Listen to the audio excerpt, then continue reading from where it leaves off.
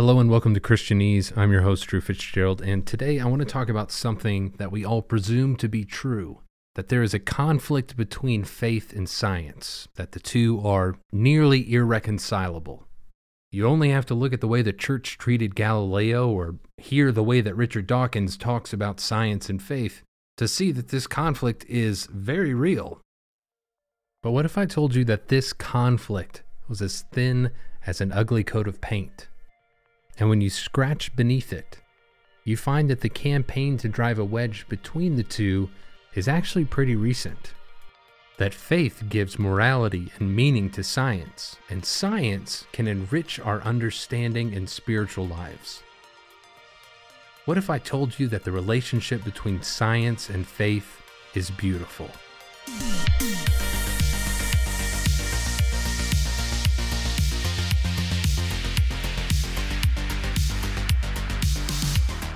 To round out Season 3 of Christianese, Faith versus Science.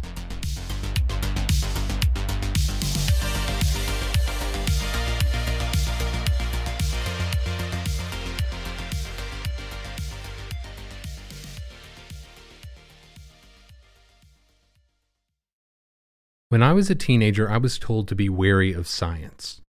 I was led to believe it was a kind of gateway drug to atheism, and that the scientific community was full of people hostile towards Christianity.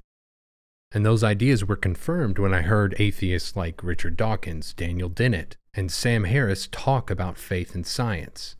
Listening to them speak, you would think that science has long ago proved that all religions are false, that faith and reason have no business sitting in the same room, that if you were just brave enough to look at the data, you would see that there is no God. It's not terribly surprising that our response to this aggressive new atheism has been for us to become more skeptical of science. Now, this skepticism isn't us investigating scientific claims and refuting it based on data or different observations, but rejecting the data out of hand because we feel that it is threatening our faith. We're skeptical or reject findings on everything from the age of the earth to climate change. Right now, Christians are the least likely group of people in America to receive the COVID vaccine. To say that Christians today, in 2021, have a strained relationship with science is the understatement of the year. Even so, and this is going to sound contradictory, there is not a conflict between faith and science. In order to believe that there is a conflict between the two, you have to ignore history, buy into the false conflict thesis, and then completely ignore epistemology. So in this episode, we're going to look at history. We're going to examine the conflict thesis. We're going to dip our toes into epistemology. And then, at the end, talk about how Christians should approach science. Let's start with history. It is generally believed that the church has stood against scientific investigation for as long as it's been around. That ever since Galileo posited that the earth orbited the sun, the church has been against new discovery. Now, this is simply untrue on the face of it because before Galileo, the church did not have a history of opposing mathematicians, astronomers, or anyone that we would consider a scientist. Galileo Galilei, though, did cause a serious stir with the way that he promoted Copernicus's theory of heliocentrism, that the sun is the fixed center of the universe. Before this, the church and most of the Western world accepted Aristotle's view, geocentrism, that the earth was the fixed center of the universe. The church had considered Copernicus's view during the Council of Trent, but found that it was both wanting of evidence and seemed to contradict Scripture, particularly the story in Joshua where God makes the sun stand still. How can God make something stand still if it's not moving? The church felt the case was closed, but 70 years later, Galileo comes along and makes the theory of heliocentrism broadly popular, most notably through his letter to the Grand Duchess Christina Lorraine. In this letter, Galileo used Scripture to defend heliocentrism, reinterpreting it from the church's official stance to one that fit his theory. Now you have to remember that Galileo was living in the wake of the Protestant Reformation, and the church was uniquely wary to lay people reinterpreting Scripture to fit their own views. By using scripture, Galileo was not making a scientific argument for heliocentrism, but a theological argument. And after being told by the church to cut it out, Galileo doubled down and expanded this letter from 8 pages to 40 pages. This expanded letter went even deeper into scripture, making a more robust theological argument against the church while politically challenging their authority. Galileo was put on trial and confessed that the heliocentric view was heretical, promising that he would never teach it again, and if he did, that he would be a relapsed heretic. 16 years later, there was a new pope, Pope Urban VIII, who was a personal friend and supporter of Galileo's, and he offered Galileo an olive branch. Pope Urban VIII sanctioned Galileo to write a dialogue between the geocentric and heliocentric models, but he made Galileo promise, under oath, that this dialogue would not be biased, that Galileo would be fair to both viewpoints, and argue his position based on evidence alone. Galileo agreed to this and swore to the conditions, but his resulting work, Dialogue Concerning the Two Chief World Systems, was anything but unbiased. The character that Galileo used to represent geocentrism looked and sounded an awful lot like the Pope, and his name was Simplicio, which roughly translates to the simpleton. And while I may not know much about Catholicism, I do know that if a Pope offers you an olive branch, you don't turn around and call him an idiot. After publishing this dialogue, Galileo was rightly convicted of breaking his oath to the Pope, and was sentenced to spend the rest of his life under house arrest.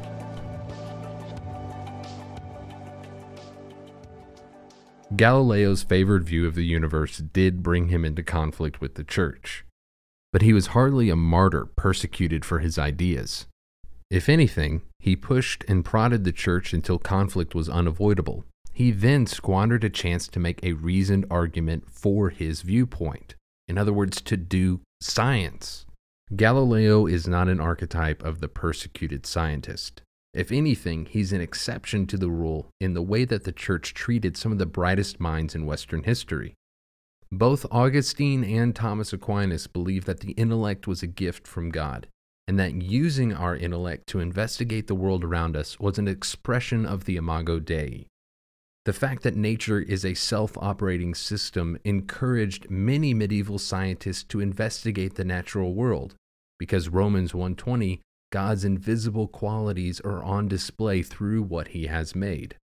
But it wasn't just that Christians felt encouraged to be scientific. They made some of the biggest contributions to modern science. Men like Isaac Newton, Francis Bacon, Lord Kelvin, Gregor Mendel, Blaise Pascal, Michael Faraday. All of these men claimed Christ, and there are literally hundreds of others who made profound contributions to their specific scientific fields who were Christians. History does not teach us that there's a conflict between faith and science. And if you look around today, you'll notice Christians in every scientific field. If Christianity is incompatible with science, someone has forgotten to tell the scientists. Well, if that's the case, then why are we so certain today that Christianity and science don't fit together?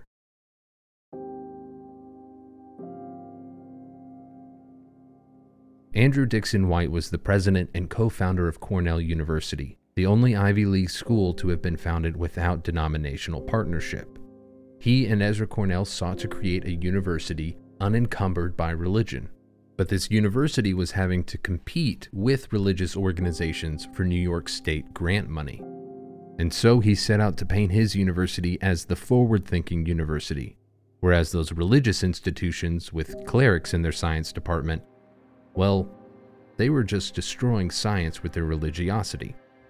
In 1869, he delivered a lecture called The Battlefields of Science, in which he said, "I propose then to present to you this evening an outline of the great sacred struggle for the liberty of science, a struggle which has been going on for many centuries, a war continued longer, with battles fiercer, sieges more persistent, with strategy more vigorous than any of the comparatively petty warfares of Alexander or Caesar or Napoleon. In all modern history, interference with science in the supposed interest of religion has resulted in the direst evils to both religion and science. 7 years later, he published this lecture, expanded to an 800-page tome detailing the supposed war between science and religion. In 1874, White's campaign was joined by John William Draper, professor of chemistry at the University of New York. Draper wrote a book called History of Conflict Between Religion and Science, in which he says, "The antagonism we thus witness between religion and science is the continuation of a struggle that commenced when Christianity began to attain political power. The history of science is not a mere record of isolated discoveries. It's a narrative of the conflict of two contending powers, the expansive force of the human intellect on one side, and the compression rising from traditionary faith and human interests on the other." Both White and Draper's work had profound impacts on the scientific culture, and though you may not know their names, they are the reason that we still believe there's a conflict between science and Christianity. White later said that the reason for writing his book was to get back at the enemies of Cornell University, those denominational Christians who challenged the foundation of his school. Draper was a part of a much larger social movement to professionalize the sciences. The term scientist did not exist until the 1830s, after which point there was a pretty serious conflict about whether or not scientists should be paid for their work. Most of those in universities felt that being paid to be a scientist necessarily tainted the work that you were trying to do. They were afraid it would make your results biased. Draper was changing the conversation. Instead of making it about money, he directed the war towards clergymen, attempting to discredit them as suitable figures to undertake scientific work. According to historian Timothy Larson, the major problem that Draper had with clergymen is that they were undertaking scientific work for the sheer love of it, and, quote, thus hindering the expectation that it would be done for money by paid full-time scientists.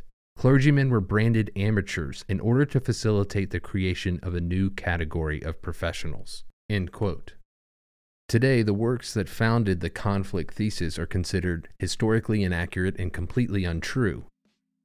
Even so, 150 years later, everyone just assumes that there is an intrinsic war between faith and science. And this assumption is reinforced by the so-called New Atheists, a group of atheists who believe that religion is not only untrue, but unhelpful to society, and have taken a strong anti-religion stance. In their eyes, religion is not just something you shouldn't believe, it's something that you shouldn't respect. This is clear even in the titles of their books, like Sam Harris's The End of Faith, Religion, Terror, and the Future of Reason. Christopher Hitchens' God is Not Great, How Religion Poisons Everything. Richard Dawkins' The God Delusion. Victor Stinger's God, the Failed Hypothesis, How Science Shows That God Does Not Exist. And God and the Folly of Faith, The Incompatibility of Science and Religion. Or Jerry Coyne's Faith vs. Fact, Why Science and Religion Are Incompatible. Atheists finding fault between science and religion is nothing new, but what is new about these new atheists is their scientism. That is the belief that the hard sciences like chemistry, biology, physics, and anatomy provide the only genuine knowledge of reality. And since they believe that science is in an essential conflict with religion, well then, religion must be against knowledge. This results in quotes from Richard Dawkins like, "I'm against religion because it teaches us to be satisfied with not understanding the world." Or, "Religion is about turning untested belief into unshakable truth through the power of institutions and the passage of time." I have no reason to doubt the convictions of these new atheists or their intelligence. All of these guys are brilliant in their own fields. It's just that philosophy is not one of them. New atheism holds that if you can't prove something empirically, then it should not be believed. And that if you believe something that cannot be empirically proven, you are worthy of ridicule. However, all of the beliefs that the new atheists were demanding were true cannot be empirically proven. And because they completely ignored epistemology, they were roundly ridiculed by both scientists and philosophers. But what is epistemology? Glad you asked. Epistemology is the philosophical study of knowledge. How do we know something is true? What differentiates a justified belief from an opinion? What are the sources of knowledge, and how much can we actually know? Now that may already sound pretty heavy and mind-bendy, but hang with me. What can science actually teach us? What are the limits of what we know when we simply look at science? Well, science is the empirical investigation of reality. In order to do science, a person has to make a hypothesis or an educated guess about something they can observe. Then they test or observe that thing, record data, and make a conclusion based on the data that they recorded. Therefore, science can know a lot about the inner workings of atoms, the social structures of primates, the way that specific molecules interact with one another, the physics of a fastball thrown by a major league pitcher. This data can even be used to make inferences on things like what the universe was like a trillionth of a second after it was formed. The things that we can learn from science are incredible. They push the boundaries of what we think are possible. Science has taken man to the moon and put supercomputers in our pockets. It's given us technology that to the past looked like science fiction, fantasy, or magic. But there are limits to what science can teach us. Because science can only show us verifiable facts, things that we can test and quantify, it can never tell us how to use the knowledge it gives us.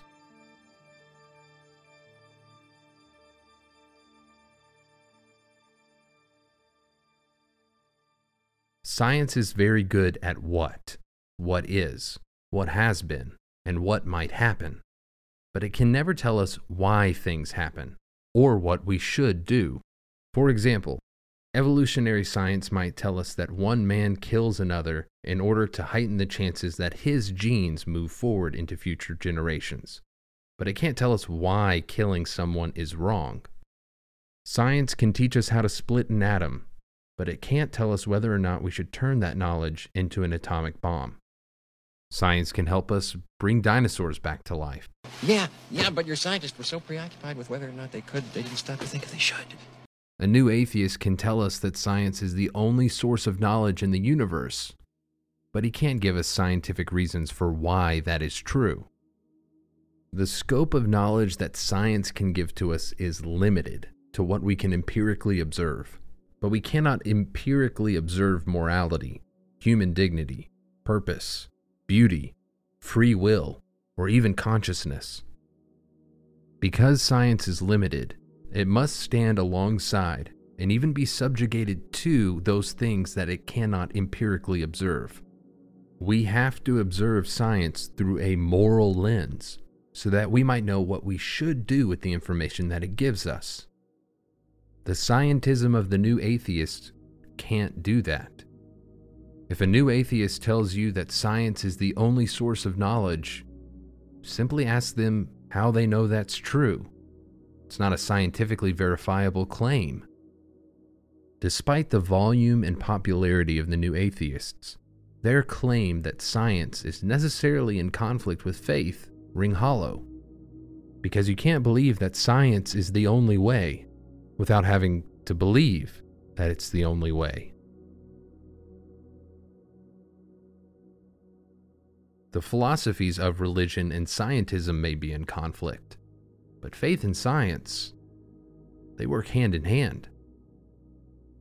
Faith gives meaning and purpose to science, and scientific inquiry is a means by which you can exercise your intellect as a person made in the image of God, appreciate His handiwork, and support human flourishing. In ancient Greece, those who observed the earth and the stars and tried to understand their movements realized that there was an underlying logic behind all created things. And they didn't know what this underlying logic was, so they simply called it the Logos. John chapter 1 says Jesus is the Logos, the Word, that He was in the beginning and all things were created by Him. And Colossians 1:17 says He is before all things, and in Him all things hold together. Psalm 19:1 says, "The heavens declare the glory of God, and the skies proclaim his handiwork." And Romans 1:20 says that since the beginning of the world, God's invisible attributes, his eternal power and his divine nature, have been clearly seen in what has been made. When Christians engage in science, using the intellect that God gave them as those made in his image, we won't find threats. We'll find reason to worship. We'll find new vistas from which we can gaze upon his invisible attributes. And you know what's astonishing about this? As we do this and gain knowledge about the world that he's created, we have found the knowledge and innovated to create new technologies that cure diseases, clean water, increase the yield of crops. By simply gazing upon his artwork, God has blessed us.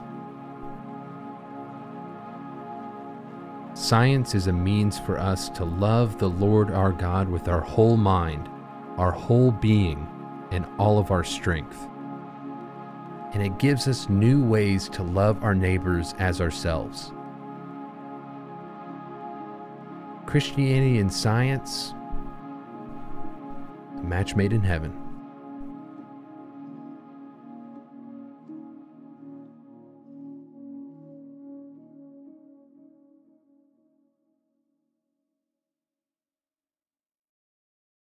Hey everybody, thanks for listening to this episode of Christianese.